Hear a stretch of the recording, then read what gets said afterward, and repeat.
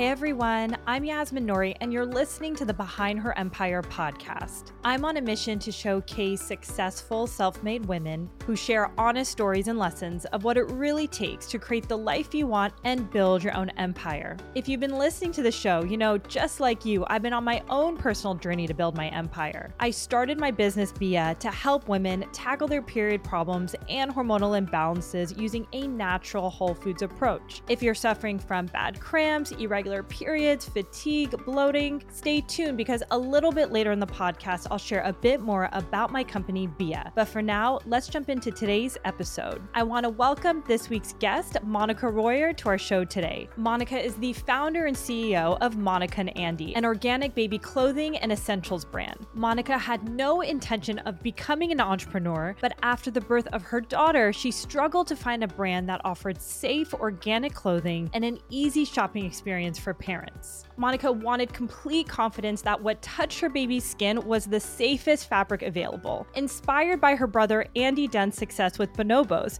she saw the potential of direct-to-consumer business models to disrupt and decided to launch her business in 2014. Fast forward to today, Monica has raised millions of VC funding for her company, which is now considered one of the country's most celebrated organic children's clothing brands. The company also recently announced a partnership with Walmart and launched M&A by Monica and Andy, and is now in over 1,100 stores throughout the US. In this week's episode, Monica talks about her windy journey leaving her career in pharmaceuticals and starting the business, and how despite having an idea, it took her a few years to bring everything to life. She also discusses why managing her psychology was the hardest but most important part of running her business, and she shares the biggest learnings and takeaways she gained from having a front row seat to her brother's menswear brand Bonobos. Monica also delves into why self-awareness is one of the most critical skills you must have as an entrepreneur, the importance of resting and resetting for true long-term success, her journey in pivoting her business during COVID, and so much more. Welcome to the show, Monica. Oh my gosh, I'm so excited to be here and have a real conversation. Let's do it. I know, I can't wait. Well, I've been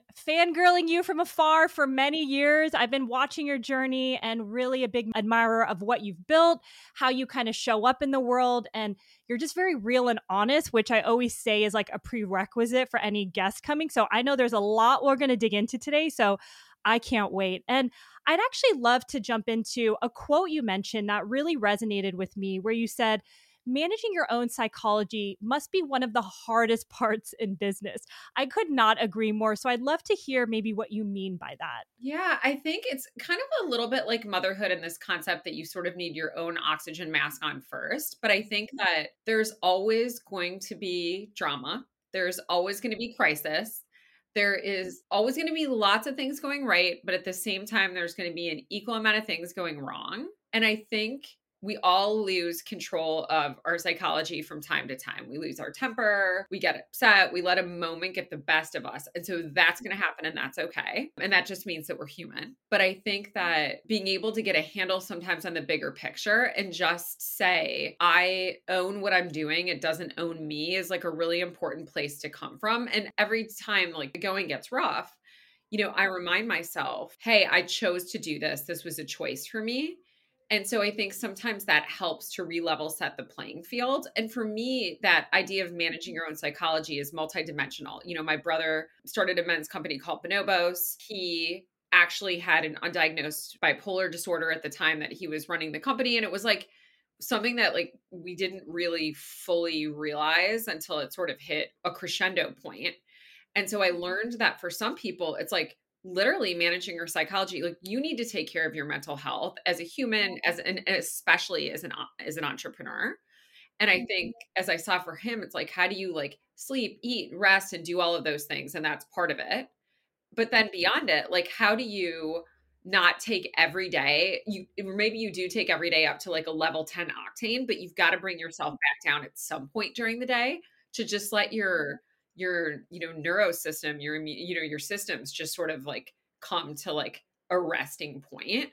And I think that's just, it can be really hard to do. Yeah, it's something that, I'm only 3 years into my entrepreneurial journey, and it's something that I think about every day. I haven't figured out the right recipe for me, but I love that you mentioned, so many things which we'll dig into, but you're always buzzing at a high when you're running your business, you're passionate, things are hitting you. There's always some problem going on, but that's just like Always. the name of the game, right? Which luckily hearing women like you, I'm like, this is just part of it, which helps my process. But I recently noticed, so on Aura is a ring that I wear for my sleep. They recently launched a stress score. So you see when you peak and then also when you're in restorative, kind of what you were saying, how important it is to kind of Yeah. relax. And I notice, oh my gosh, most of my days I'm kind of buzzing in like engaged stress zone, that it's very rare that I'm like taking the moment to restore, which is so critical, especially for longevity. I would think, you've been doing this forever, but yeah, that just kind of came to mind hearing your Well, example. definitely. And now that we're more like less in the office potentially, where there's some component of working from home,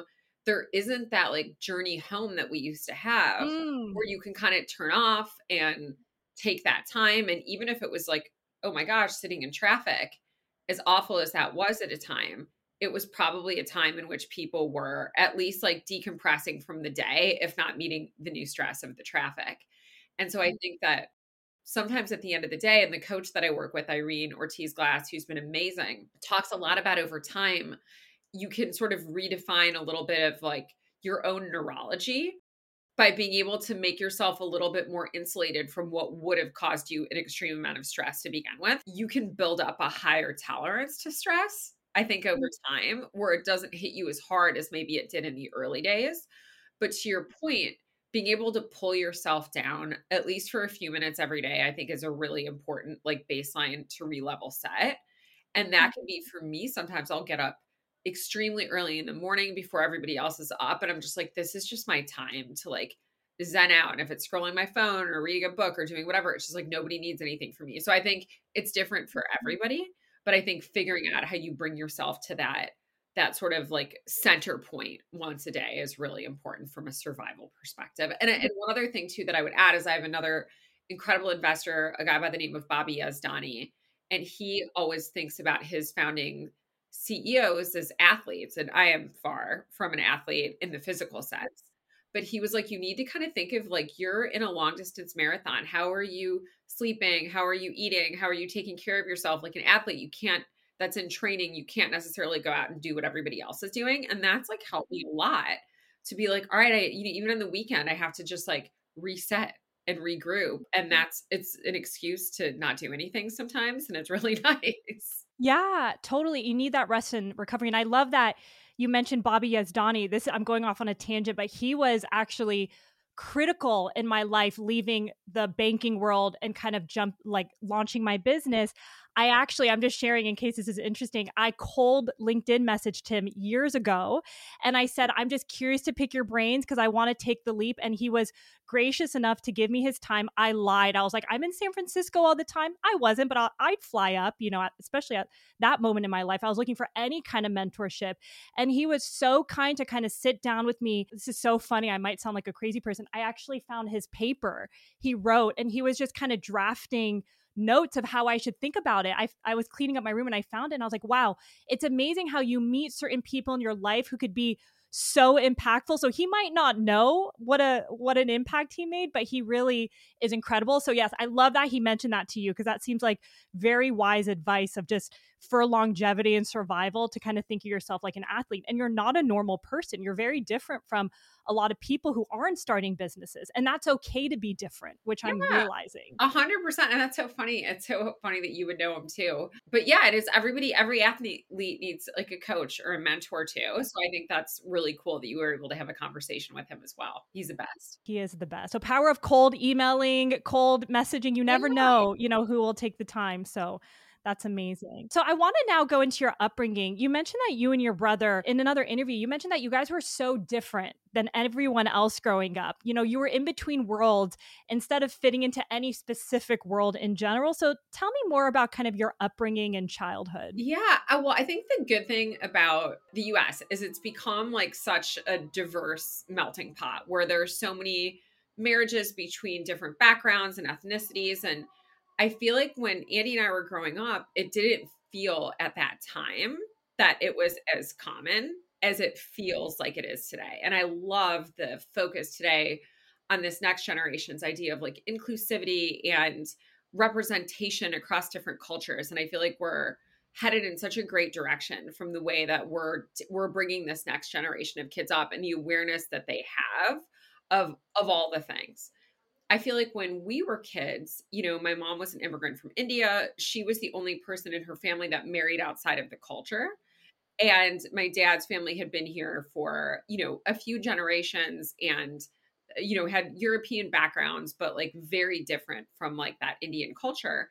And so I felt like my brother and I straddled between two worlds, like one, which was like this immigrant mentality of like a family that had worked very hard to come here from another place, in some cases, sending some of the money as they worked back home, and like having this idea that like, tomorrow was in no way given. My grandmother had been married, I think, around the age of 12 and had the first of her 9 children at the age of 14.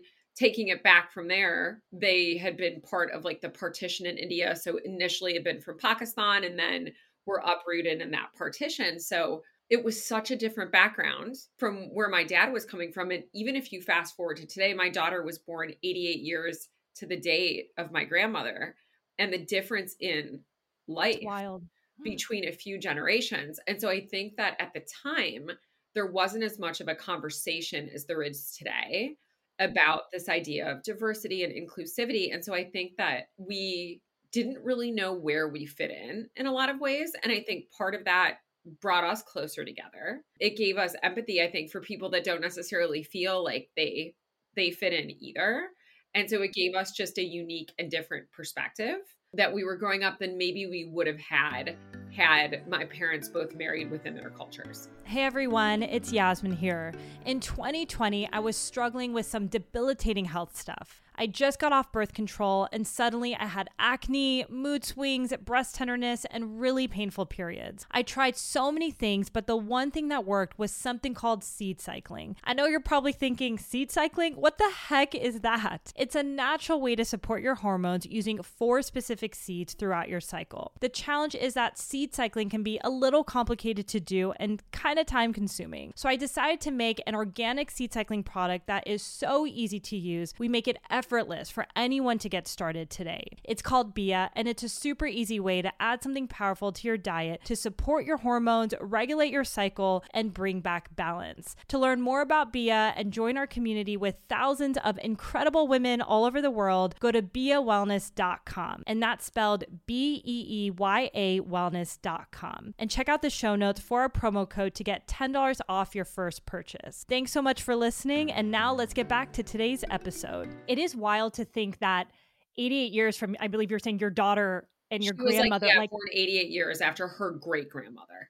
It's crazy just like how much the generations have changed. Like I think about that for myself, and I grew up with very strong women from Iran. And I'm like, my gosh, only in 2-3 generations, like how lucky am I to kind of be able to work, start a company? And I know at least for you, your mom seems like a very strong personality. I mean, even to marry outside the culture is already like, you can tell her personality going against the grain. But I also heard in another interview, your parents really treated both you and your brother the same. So what were maybe some of the expectations? I know what it's like to be part of an immigrant family. So what were their expectations for you as well? Yeah, I think the expectation was you were going to do good in school. At the time, you don't appreciate that or understand that. But when I now as an adult look back on it, my grandmother had a 2nd grade education, and that's where she was taken out of the education system to do all of the things that were happening at that time in India. If you were a young girl, you just weren't, it wasn't a given that you were going to be able to be educated. And fortunately for my mom, my grandfather very much believed in the education of his daughters. I never had a chance to meet him, so I don't know all of the whys about it. He actually passed away when my mom was 19 years old. But if you even see today, so many years after his passing, he's still so influential to my mom and her siblings, which speaks volumes about the man that he must have been at the time that he was alive. And so I think when you see that, it sets the table for like, oh, here's why education is so important. Without education, they wouldn't be able to come to the United States. Without education, they wouldn't be able to have the life that they wanted to have. And so growing up here, myself like in a suburb of Chicago where life was fairly easy, so to speak, you don't really understand that same value system in the way that, my mom understood it. And so I think that that was like one of the most pivotal parts of it. And then I think the second was family is the most important thing. And my mom like came from such a close-knit family. Between my mom, my dad, my brother and I, we were such a close-knit family. And so this idea that like family was always first and was so important was also such a pivotal part of our lives as well. Yeah, I love that. So beautiful. It's interesting. So I'm Iranian, my husband's Indian, and I thought we were very family forward, close. I'm like, my gosh, like the Indian culture is maybe even 2 times that. It's like a whole other level. I'm like, I thought it was just us. No. It's a whole other level. And it's so interesting because my husband, his family has also been here for like multiple generations and they have like all these friends. And I'm like, who even has time for friends when you have like Yeah, yeah. 52 like first cousins and 9 aunts and uncles? And like, it's just like you almost, I don't want to say don't need friends, but it's like such a big part of like the ecosystem of growing up and like where you're spending your time, which is kind of magical. Yeah, it's beautiful though. I love it. It's so, so beautiful. So I'm going to fast forward a little bit. So clearly, your parents had this emphasis on education. You didn't really think you would be an entrepreneur. So you kind of pivoted and you were in the pharmaceutical industry for, I think, like over 10 years, I believe. So tell me more, kind of looking at that phase in your life, what would be maybe some of the biggest takeaways or learnings that you had when you were working in that realm? Definitely. Well, and taking it back for 1 second too, like, so my brother was a much better student than me. My brother was like truly gifted. He was like a gifted student. And I will say to my parents' credit, we never were in competition with each other. We always felt like each other's cheerleaders, which I think is kind of amazing in retrospect because I don't like there were things that I think looking back on it, like there were so many things that he was good at, but my parents always made us feel like we had these equal strengths. And so I think a lot of that played into like how our lives then unfolded. So what's interesting is, my brother had like, I think a job in consulting for a few years. I had been interested in going into the medical industry. And actually when I got out of college, I was like, I don't really know what I want to do next. And talking to so many recent college graduates and seeing people try to map out the future, I'm like, just take what comes your way and give it a try is always like the biggest lesson. Cause like there was nothing about the pharmaceutical industry that I was excited to do, but it was this like incredible path at the time. And I really loved the job. And simultaneously, my brother was going to business school. He was graduating and he was starting his own company and he was becoming an entrepreneur. There was nothing entrepreneurial about me. I never wanted to start my own company. I never had a lemonade stand. Like I wasn't good at any of that stuff. But what I did have was like a front row seat to what he was doing at the time, which of course I didn't appreciate. I was just like, oh my gosh, like, well, he survived this. This seems like a Yeah. really hard job. And because he had this really unstable job and that he was a startup founder, my parents were like, don't quit your day job because we think you may support your brother. And that dug me further into what I was doing. And so that was one of the You reasons. may support your brother. That's what they said. Well, How they didn't interesting. know. They were like, he's Yeah. selling pants online. Nobody buys anything online. This is 2007. And so they're like, we don't know what he's, this is just like this direct to consumer brand. It's like, we've never heard of this, right? He was one of the pioneers in terms of online and what that would look like. And so, yeah, I think my parents were concerned at the time that it was like, again, the path of like the immigrant family. This was not a path that my mom especially knew. Like this seemed risky. And so more as like the dutiful sister, I was like, all right, like I'm gonna make sure that I'm like at this really solid job and career at the time. And then what was so exciting is like as I had my daughter and I started immediately thinking about all of the things from an organic clothing perspective and like all the things that I wanted her to have. And I remember being like, should I actually like when I couldn't find it, like, should I start this? And my brother was like, hey, if you're thinking about it, like it's kind of a now or never moment if you're going to do it. And so, like, complete fools, we both embarked on being entrepreneurs, like at that point. And I think that was like, at least he was like closer to like the end of like what he was doing at Bonobos at the time, although we didn't know it. But it was definitely like crazy times. And then I married my husband also became an entrepreneur. So for a while, like all three of us were raising money and in the middle, it was just like it was crazy time. Chaos. Yeah, yes. And I know, I mean, me and my husband are entrepreneurs, and I know it's not like we don't have kids yet, but I'm sure it's not a normal family dynamic. There's a lot going on, I'm sure, behind the scenes. And your brother's an entrepreneur. So it's interesting because you mentioned, you never were that kid with a lemonade stand. You really actually enjoyed your job. You're doing well. And I think that's important to emphasize because sometimes people think like there's a certain way to be an entrepreneur and just kind of seeing you versus your brother. And I don't know too much about your husband, but I'm sure he has a different path. Like there's so many ways you can kind of enter this field. And I think the biggest thing is just figuring out a problem that you genuinely want to solve. And that hit you, right? When you were pregnant. Yeah. I think sometimes you find entrepreneurship, but in my case, entrepreneurship found me. And I think it can go either way. I think that I wasn't looking to solve a problem. I wasn't looking to do anything different. But what I discovered as like a new mom was at the time, there just weren't brands that were like serving new moms in the way that I saw Bonobo serving their customer and having that one-to-one relationship. And I was like, there needs to be something more special here, more driven by community, like more driven by unique product. And so I think that it's never the path that I wanted to take. It was sort of like the path that found me. I love that. And you were open to receiving it, which is like incredible. And what I love so much about your journey is you had the idea, but there was a lot of moving parts and it did take time from the idea to launch. And I want to kind of unpack that a little bit because sometimes I think people think it's like you have an idea, you start the business, like next year, and then it's all, successful from there. But there's so many things that come up on the journey. So maybe can you share more about when the idea kind of hit you and the progress you made on really like in the first iteration of the brand? Definitely. And I would say too, even from like when the idea hit me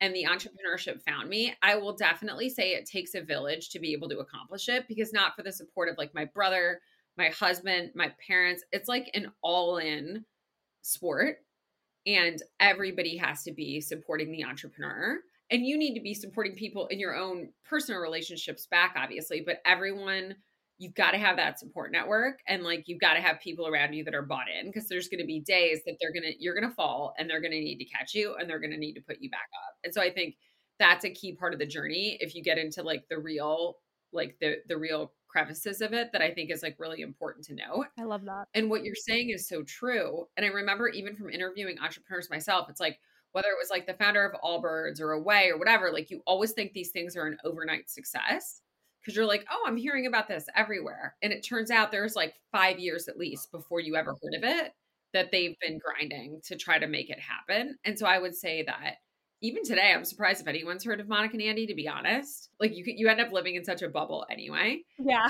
Yeah. You forget like that, if people even know what you're doing or what the company is.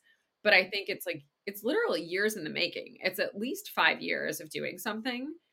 I mean, obviously there's exceptions to that rule, but for the most part, it's like, it takes time to connect with the consumers. It takes time to get the product right. Like there's so many different components to building a business. Like none of it happens overnight. And that's why entrepreneurs have so much grit and like so much like because you really have to love it in order to stick with it. Cause like nothing is instantaneous. Gosh, there's so much gold in what you said. And, one thing that I just want to highlight, I love what you said about that support system, that people around you need to be bought in, whether it's your friends, your family, if you have a partner. I can only imagine you even having a young child at the time, how even more important it is for your partner to be supportive, in kind of this journey. And it definitely helps, I would say, because there are some low lows. And if you have someone that can just be there to listen and support you, it is huge, huge. So I love that. That really hits home for me because, I just give credit to my friends around me, my husband, my family, everyone. They're just so incredibly supportive because what we do, again, is not normal. There's random things that can happen where you're in the nitty gritty. You have to go to manufacturing. You have to last minute leave. Like who knows, right? What the day will serve you. So it is nice to have. Yeah. Yeah. Oh my God. Not glamorous. Absolutely. 100%. Yeah. And, one thing you mentioned that I love is, sometimes it's just about getting started, maybe taking the first step. And you mentioned in another interview, sometimes in business, you don't need this like big business thesis.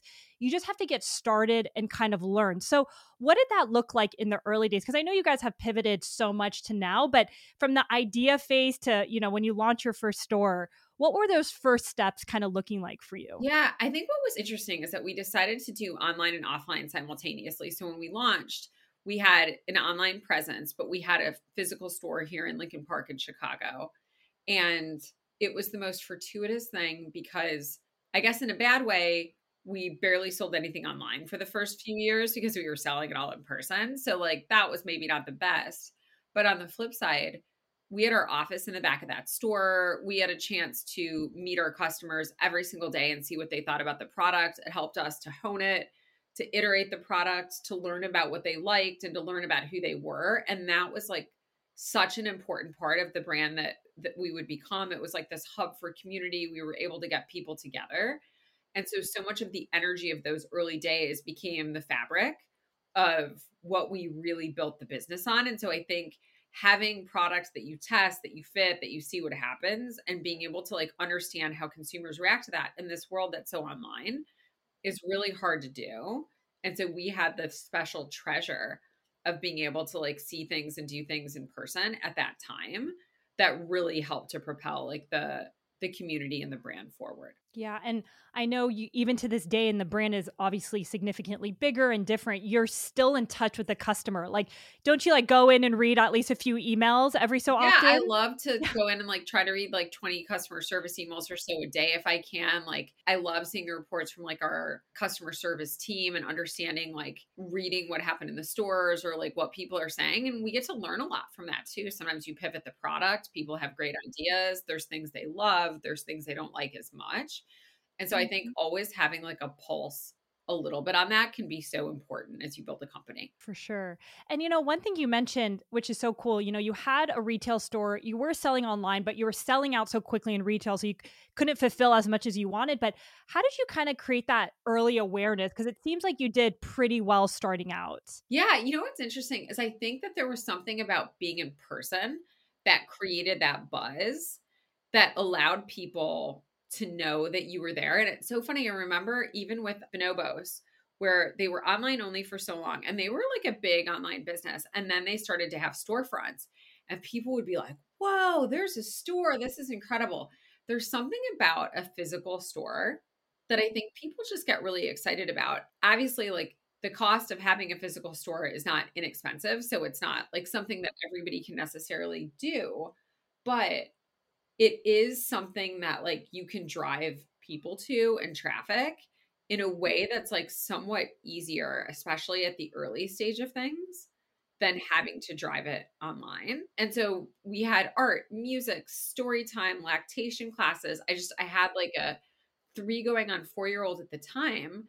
And so I was like, what kind of activities? There was a lot of other parents that were building the business by that point along with me that I had met that were like, whether it was like running the store or doing our pick, pack, and ship or any of the other number of things that were happening, that virality of like the team that we were pulling together helped to build the authenticity and the reach and draw more people to coming to see us. Yeah, and I feel like the brand itself it's still so unique and innovative, and like the community aspect is incredible. So it was nice to see you're doing classes that is authentic to you and probably a lot of other moms who are in a similar position. So you had a great brand and built community, which was like the ethos of Monica and Andy from when you started. So it's so cool to see the success there. And one thing that just came to mind, when you decided to officially take the leap, were your parents like, oh my gosh, now we have 2 kids in this entrepreneurship land? Or were they a little bit more secure, kind of seeing Andy's evolution? Or was it still early even for him back then? I think we eased them into it in a state where they were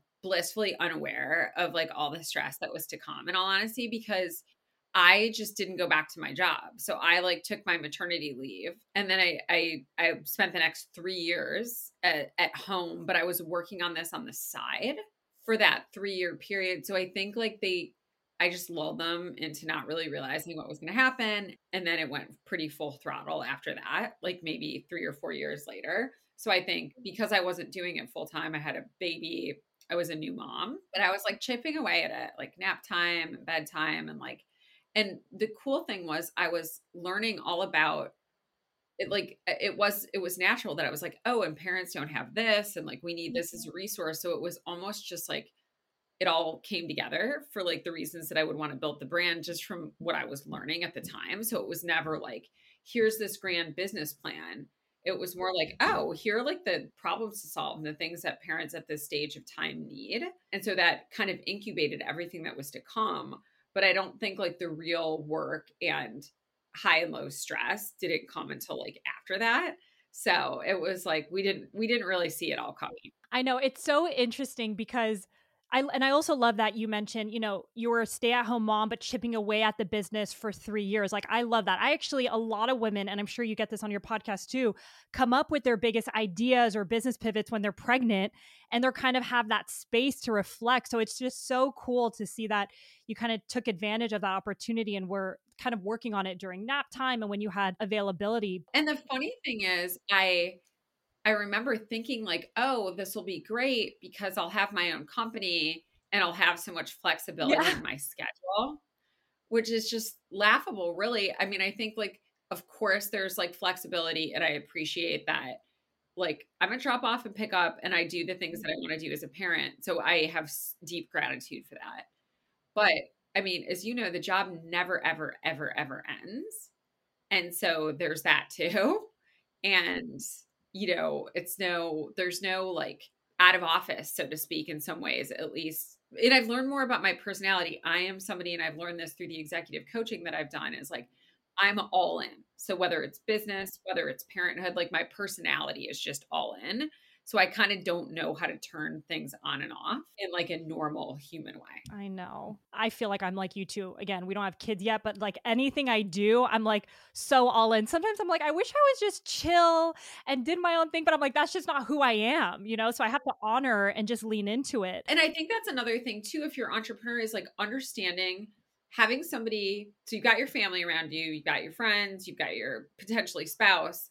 And those are all people that have to be like somewhat guarded in what they're telling you in like a way that like, I think having a coach and somebody that's just going to tell it to you like it Yeah. is really, really important, because it allows you to get to know yourself better in a way that, and I've just learned a lot about myself and things that like I didn't really realize before. So I think over time in entrepreneurship, building self-awareness is really a critical skill. And I'm still on that journey myself. Yeah, it's so interesting. I feel like just starting a business, no matter what phase you're at, it's like a path of self-discovery. You just unlock different versions of yourself and you're put in just new situations where I'm like, oh, I never knew I had that shadow side of me, or I didn't know that I would create this story in my head about this one situation. So it's interesting how it just uncovers so much of you. So self-awareness and working on yourself is like critical if you want to like move along the journey, right? It's like part of the journey. 100%. Yeah, it's so interesting. And it's good to hear like how important having a coach or someone is around you. It's something that I've kind of tried different things. Like I tried a therapist and it was interesting. Every call was about business. And I'm like, am I a crazy person? Like it was about how to navigate a conversation or this. And I kind of put that aside. I tried it, but I think, finding a business coach might be a better fit. So it's cool to kind of hear your perspective around that. And definitely. And I think both are helpful, because there's times with the coach where it'll be like, okay, this is bordering on therapy now, I see. Yeah. So I think it's like, it's helpful to have both. Yeah. And I'm circling back on one thing you said, because it's so true. And I did not know this. When you're working on your idea, it could feel a little stressful, but it's actually the fun part. It's like once you're live, that your life completely shifts, right? Like the stress level and the impact. And it's like, all right, my baby's out there in the world. I got to make sure it's running. People are buying, especially in the early days. So it's just interesting to see the difference between working on the idea and like, I'm bringing that up because I feel like sometimes people stay in that phase a little too long. Like they want the logo to be perfect. They're like, oh, put the colors. And I'm thinking to myself, like, just get it out. Like this is like the easy part. Like don't sit in that for too long, because it's not the reality of what business is like. You might as well just like get started and learn. Then like think about like the font size of like the logo or something. I don't know. Yeah, I think it's like, to your point, it's like there's things that you can tweak, and there's things that are just like you've just got to get out there and test. And I think that the real responsibility too is like when you're responsible for other people's paychecks, when other people are counting on you to make payroll and to do things like that. And I think that's when the stakes go up. Yeah, Right. yeah, totally. When you have, like, to your point, a responsibility to your consumer, to your community, to your customer, And then a deep responsibility to your team as you build that too. It's so interesting. And, I had a conversation with someone the other day. They're not a founder, which is totally fine. I don't expect them to kind of know what happens behind the scenes. And they're like, oh, you must be so busy with like your podcast. Again, this is like a side thing. Like my main thing is, and I'm sure you get this all the time, like is my business. And they're like going to networking events. And in my head, I'm thinking, oh my gosh, if you only saw the real behind the scenes of like, there's no time where I'm not thinking about the employee I'm paying, the customer that had an issue, a manufacturing delay. Like, so it's just interesting because it made me realize, you're going to feel misunderstood. And I didn't defend myself. I was like, oh yeah, but it kind of got me for a second. But I'm like, people don't need to understand the real behind the scenes of like, there's not a time where you're not really off. And that just kind of came to mind when you were kind of explaining you have the flexibility, but it's a different kind of freedom that comes into place. Definitely, where it's sort of like, it becomes almost like a limb, so to speak. It becomes part of you. Yeah. And so it's just like, it just becomes part of who you are. And so there's no way to separate it. Yeah, totally. It's part of your life in like a really like systemic way. Totally. No, I love that. It's so true. And one thing you mentioned, which I've been thinking a lot about, also just kind of seeing my husband, he's a founder and CEO as well. You mentioned that there's so many differences between, female founder and CEO compared to a male founder and CEO. I'm curious, like, what do you think are the biggest distinctions between those two? Yeah. I mean, I think the biggest distinction is the amount of capital that we have access to. And I think that makes a big difference. I think the representation in like the venture capital world, the representation amongst, people that are making the decisions of like where money goes is definitely much more dominated by males. And I think that causes a cascade of like great businesses that, women are controlling the purse strings of so much of what like a household buys. And yet we have so much less say in the things that are manufactured and made from like a VC standpoint. And so I actually think that there's like lots of people that have raised awareness and people that are thinking about it. I like to think a lot about my daughter's generation and where we could really make a big impact on the next generation of girls. Because is at what stage, like, how do we get more of them to go in and build their businesses, right? How do we get more of them into the venture capital world? And so I think that to me, that's the biggest disparity is the amount of access to capital, which has such a cascading effect throughout the market. Yeah, it's so interesting because I don't know if this stat has changed over the years, but it's something like 4% of women-owned businesses break the $1 million mark. And I'm just like, what? So it's like how so many, I mean, as you mentioned, like we're the main consumers in our household, like so many women are starting businesses. And I'm always thinking about how do we like make sure that they're continuing to build these sustainable companies, as they go along. So it's interesting just to kind of think about all this. It blows my mind. I'm like, there's so much opportunity there to support. So definitely. And thinking about getting into that next generation of girls and like how we change the way that even they start like feeling like they've got a seat at that table. Yeah. And there's no question about it. I think is really important to instill in this next generation. It's interesting. One thing you mentioned earlier in the interview about how your parents kind of parented you and your brother that I love, it's kind of somewhat of a tangent from what you said, but it just came up is like how even though your brother was much better academically, they never made you feel that way. Like you had the confidence.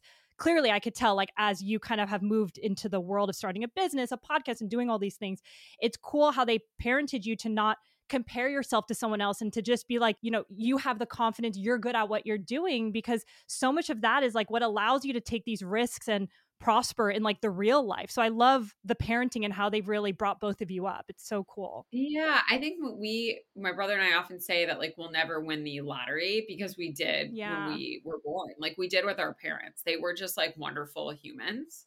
And so if there's an idea that you're not going to win the lottery a second time, like we already did with them.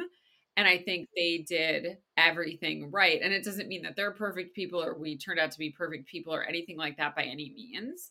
But, a lot of times when my mom is like, I spent lots of time with both my parents. They actually live a single condo floor below us. That. That's like, yeah, I love that. Which is really nice. And for a while, my brother actually temporarily lived in the same building as he was like buying his new place here, but he lives like maybe a mile away now or something. And, my mom was saying that like, and I can't remember how she says it, but like, it's all about like the time that they spent with us. And it doesn't matter like the quantity of time. Mm. Parents have like can have busy jobs or whatever, but it was like there was a quality to the time that we had and that we spent together where we felt my mom fully worked and did things as well, but we felt like we came first. And I think it's the feeling that I hope my daughter gets, despite how busy we are, is like, I think if your kids feel like they come first. And so there was no competition between us, And my parents constantly reminded us, and we fought a ton as kids. So it wasn't like we were like getting along like great when we were like 10 or 12 or whatever. I think it's very normal for kids to like fight and to argue about stuff. But, we had this feeling that we came first to them. And I think that that's made a big difference to our ability to have confidence as adults. I love that. And I get a lot of women who write in who are, always asking like let's chat more about like that mom guilt. I feel guilty when I'm going out and working and I have kids, and again, that's not something that I have gone through myself yet, but what advice or recommendation do you have for that? I know you mentioned, you kind of grew up seeing your mom work, and as you're now an adult, you're like, wow, that individual time that she like was fully attentive to me is all that made a difference. So how have you kind of tackled it, or have you ever had that mom guilt? Oh my gosh, of course. Yes. I've had that mom guilt a ton of times. I don't know that if I've tackled it particularly successfully. I mean, I feel like it's something that comes with the territory. But I think that, again, I just try to prioritize where I can and what I can do. And I try to make sure that my daughter knows like there's nothing more important than her to me. And that doesn't always mean that like I'll be able to do every single thing that she needs me to do or to be at every single thing. But I hope I'm giving her the feeling that there is nothing more important than her from like a priority perspective. And so I think one of the things that's helped me is I don't think there's any one size fits all thing to parenthood. And so I've learned that I try not to compare her to other kids, but to really think about like what at the stage that she's at does she uniquely need from me. And I've been fortunate. Fortunate, unfortunate. I've had multiple miscarriages, so I just have her. But the silver lining in just having her is like she's got to come a lot of places with me. And I don't know if I had multiple kids, if that would have been as easy for me to be able to do. And so it's fun that like I've got, in some ways, I've been able to bring her along on this journey to board meetings. I Yeah. mean, not necessarily into the meetings, and to like our meetings at Walmart and all of this other stuff. And so in my particular case, as she's gotten older, and when she was younger, my mom would have to come, or, I would need a lot of help in order to be able to do it. But it's become kind of like our thing to be able to do some stuff so I feel like I've been able to blend a little bit of what I've done together, which I think is probably like unique. But there's times that I say, hey, I have to do this for work, but like, here's what you and I are going to do together. And this is the fun that we're going to have. And so I think every parent deals with it, but it's going back to that idea of putting your oxygen mask on first, that you need to make sure, whether it's a workout class or a trip with your girlfriends or whatever it is that's important, it's a different thing of value to everybody, but that you're able to do things that make you as a woman feel like you. Mm-hmm. Yeah. And your child, I think, can come to appreciate that you did like have that like self-interest to the degree that like you'd want to instill in her too over. Exactly. I can't remember who I was talking to, or maybe it was a podcast I was listening to, but just kind of going back to what you said, put your oxygen mask on first. And it's like your children are watching you. If you're not taking care of yourself or doing what brings you joy, whether it's work or taking that time with your friends or, taking that moment, they're replicating kind of what you're going through. And I look at my mom growing up, I feel like generationally we're getting better at that, but her generation, now she's changed, but like it was always making sure everyone else was okay. There was no thought of Yeah. herself. And, now she's kind of come on the different path, but it's like you want to also be a good example for your kids to be like, mom also takes care of yourself. And that's why it's so important for you also to take care of yourself. Definitely. I think that's so true. So I think mom guilt just comes with the territory, and that's okay. You just have to make the best decisions for you and your family. and feel confident in whatever those are. And those aren't the same decisions other people might make, and that's okay too. Yeah. It's like going back to being okay, being misunderstood because you're going to do things differently, right? And Yeah, I love that. I think that's so true. Yeah. And that's so amazing that you bring your daughter to, all these meetings. I'm curious, like, is she interested in business, kind of having you and your husband as entrepreneurs? Like, what's her She perception around all definitely this? doesn't wanna go into business Yeah. because she's like, "That is, like, way too much work." Yeah.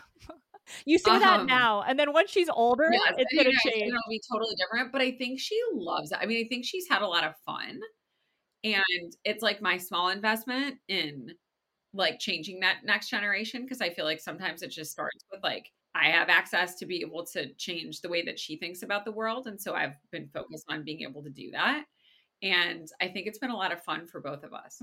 I love that. So beautiful. Well, going back to Monica and Andy, I know during COVID, so much of your business changed, like many others. Can you kind of share maybe some of the challenges, but also opportunities that kind of came from that time? Oh my gosh, yeah, that was such a crazy time when I think back to it. It's like manufacturing fell apart, the world fell apart, and I think that, I think it forced us to build a resilience in founding teams to be like, how will we survive? Like, and really asking ourselves at the time, like, what does the community need? I think like our team, no credit to myself, did such a good job of like pivoting to online programming, and that programming was all about like what to expect when you go to deliver your baby in the hospital at the height of COVID. Like there was really significant, we were servicing a community that was terrified of having babies during that time. I mean, there were people like their whole pregnancy, like there was no COVID. And then there they are 2 months out, and suddenly, like, their husband can't come in with them or their wife can't come in with them for the delivery. And it was just unbelievable, I think. And so I think the team did a really good job of like, all right, what kind of programming does the community need? Because now this is like, we love our art, we love music, we love storytime, but now this is like getting real in the sense that like there are significant health concerns and nobody wants to spend more time in a hospital during COVID than whatever they needed to be able to do. Right. And so I think it was a complete pivot on programming. We had some products. I mean, it was like 2 years before we really had like a fully in stocked product again, but we managed to survive and I think to thrive. And and that was a lot in partnership with just like making sure that we were there as much as we could be for the community that was out there, and that continued to evolve over that 2+ year period. It feels like this is the first year that things have really come back to normal. Wow.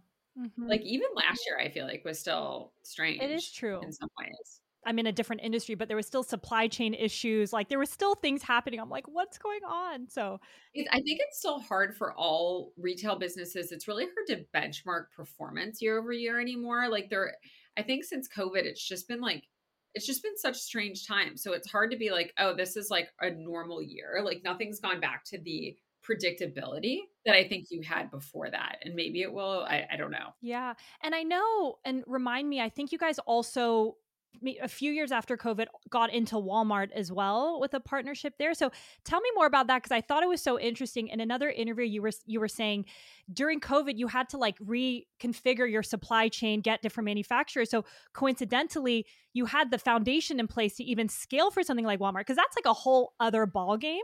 So It's very true. yeah, I'd love to hear more Yeah. about that. It's very true. So during COVID, we've always worked with GOT certified organic factories, and that GOT certification just speaks to the quality of like that the entire supply chain that we work with. But during COVID, we had to rebuild that entirely, and we consequently ended up building it with like much bigger factories that could deliver on like much bigger like minimum order quantities. And it wasn't that we had those yet. And then we stumbled into the Walmart business, which was really exciting. And so to your point, because we had rebuilt the supply chain because of COVID, we just happened to be poised to be able to scale to the level that like Walmart would want you to be able to scale to. And so we launched in about 1,200 Walmart doors about a year ago this month. They've been incredible to partner with, such good humans that work there, people that know their business so well. They serve their customer first, like all day, every day, delivering the very best at the everyday low prices of Walmart. And so for me, it was kind of a dream to be able to take this organic first lifestyle that we feel so passionate about and to build this brand called M&A by Monica and Andy, which is the brand that we have at Walmart, and deliver on like the same pillars that we feel were so important around organic and quality. But to be able to do that with this brand at the everyday low prices of Walmart, and to be able to meet their community with this organic first lifestyle. And Walmart has done such a tremendous job leading in organic. In shopping grocery, they have so much organic product. So it's really been exciting to have that and to be able to do that in the baby apparel there. I love that. Yeah. I mean, making it just so accessible and organic, all things. I love how they are taking the lead. I actually did not know that, which is incredible. Oh my gosh, they're and like the scale at which they operate and those teams need to know their business. It's incredible. I would imagine it being very cool to get like a behind the scenes look at one of the largest and most successful companies. Like you mentioned a few, but like anything that was interesting that you've brought into your own business by witnessing how they operate. Oh my gosh, yes. Like, well, I feel like going to Bentonville, Arkansas is like, it's such a cool place to visit, which is where the Walmart headquarters is. There is a Walmart museum that's all about Sam Walton, who is the founder and CEO of Walmart. And even like the principles by which he ran his business, and like the idea of like, there's concepts that you learn just from like learning a little bit about him, and these ideas that like give your team as much information as possible. Like they will become better. Like it'll become a better team if they understand like the why behind what they're doing. Like I think there were so many principles of the way that he built Walmart that any person running a business could learn from. It's really cool to see like the way that he thought about team in the future, and this idea, especially like this idea that like you don't need to necessarily deliver a million things, which is obviously what Walmart now does, but like he was really focused on quality and value. And like that proposition is what drove the Walmart business and propelled it forward. And so there's this like almost like magical connection between the team where like everybody is like so synergistic across all of the like this massive fleet of stores. And I was even telling my husband a lot of times now, we'll stop wherever we see a Walmart, like especially if we're on a road trip and going somewhere to see if there's the product. And we just love going to Walmart. Like there's so cool. Great things to buy. Yeah. And even the greeting that you get from the greeters that are there. It's like, I can't think of that many stores that you walk into that you're as warmly greeted consistently wherever you go in the country at a Walmart. Like somebody's going to be like, hey, welcome. And like even being able to make that happen across 5,000 spaces. Yeah. It's like that value of team that had to start with the founder and is there still long after the founder's death, to me is like kind of incredible to behold. Yeah. Well, I'm excited. I want to dig into, I know a little bit about the Walmart founder, but now I'm going to dig into all things him because I'm so inspired by Oh my gosh. And if you go, it's like to the headquarters. It's like the only reason I've learned this is you can get these little notebooks and it has like different things that he says. And like every single one of them, you're like, this is amazing. Really? It's just like, so I don't know as much about him, like specifically as like a human, but in terms of like the values in which he built the business and the things that he said about it are pretty amazing. Oh, I'm so excited. I love it. Well, I know we're coming up into time, Monica, but I'd love to maybe ask, what's next for the business? What's getting you excited? Anything that you can share, or even it can be from a personal life perspective. Like, what are you kind of looking forward to? Yeah. I'm really excited about 2024 because I think, to what I was saying before, it's been such a harrowing path through COVID to date. We launched our inaugural business with Walmart a year ago. We're now a year into that. And so what I'm hoping is that we're on this path now to really like steady and consistent, like just steadiness and consistency throughout the organization. I feel like there was, we were early days in the startup before COVID. Then COVID brought like zero consistency to the day to day.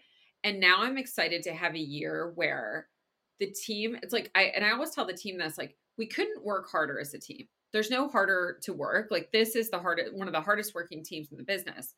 How can we reuse, recycle? Like how can we almost bring more calmness to the day-to-day in a sense? And think about like, okay, we know who we are in the direct to consumer business. We're learning who we are in this world that we get to work with Walmart. Now is not the time for us to diverge into 100 different places. That was the early days. Now we need to converge on the things that work for our team, for our community, for our consumers. and do fewer things, but make sure that we're doing them really well.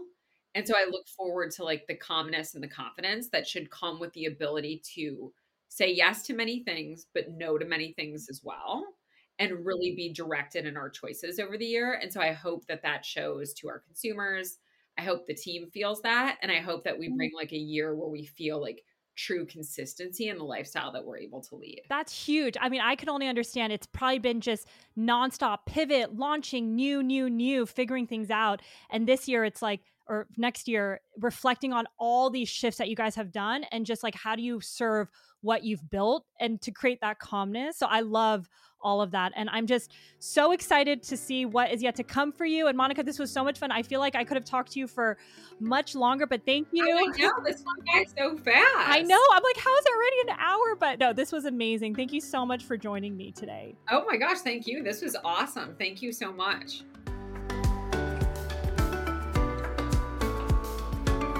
Thank you so much for listening to this episode of Behind Her Empire. If you enjoyed this conversation, it would mean the world to me if you would consider leaving a review or even sharing this episode with someone who might be inspired to create their own empire. To stay updated on new episodes or join our private community, visit BehindHerEmpire.com to sign up. We send inspiring and short emails every week to your inbox. I'll see you next week, and until then, remember, you're always in charge of your own destiny, and it's never too late to start your own empire.